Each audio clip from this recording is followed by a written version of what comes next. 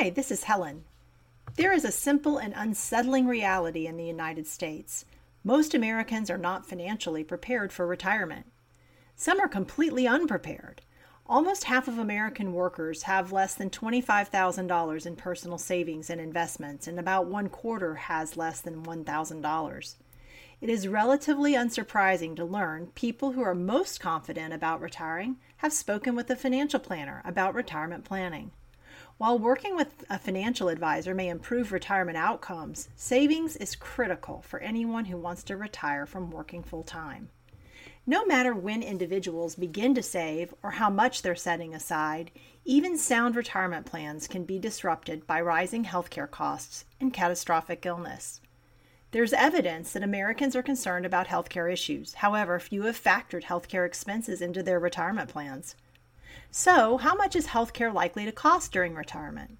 According to Fidelity's annual retiree healthcare estimate, a 65-year-old couple retiring in 2019 can expect to spend $285,000 in healthcare and medical expenses throughout retirement. The news may shock people who believe they'll need less than $500,000 to retire comfortably. If thinking about retirement makes you a bit queasy, it's likely you haven't prepared as well as you should. Here are a few steps that can boost retirement confidence. Create a retirement budget. A retirement budget is no different than a current household budget. Write down, item by item, line by line, how much you expect to spend in retirement. Obviously, these estimates will become more accurate as retirement nears. You need to save for retirement. For many people, a successful retirement strategy means saving at least 15% of their income.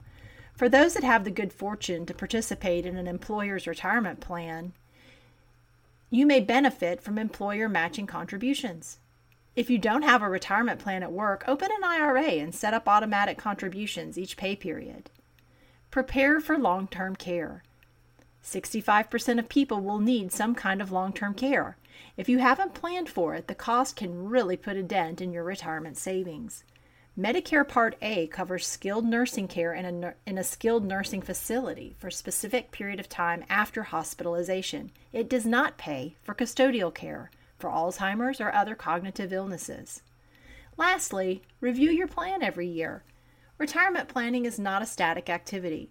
Retirement goals may change significantly over a lifetime. As a result, it's important to review retirement plans often and make any changes needed. Will you be able to retire comfortably? It's a complicated question. The answer can be equally complicated. If you would like help figuring it out or want to review your current plan, contact us. We'd be glad to share our opinion. You can read more about retirement planning in our blog at aspenwealthmgmt.com and click on blog. Have you learned something from this briefing? Please leave us a star review on Apple Podcasts to help others find the show.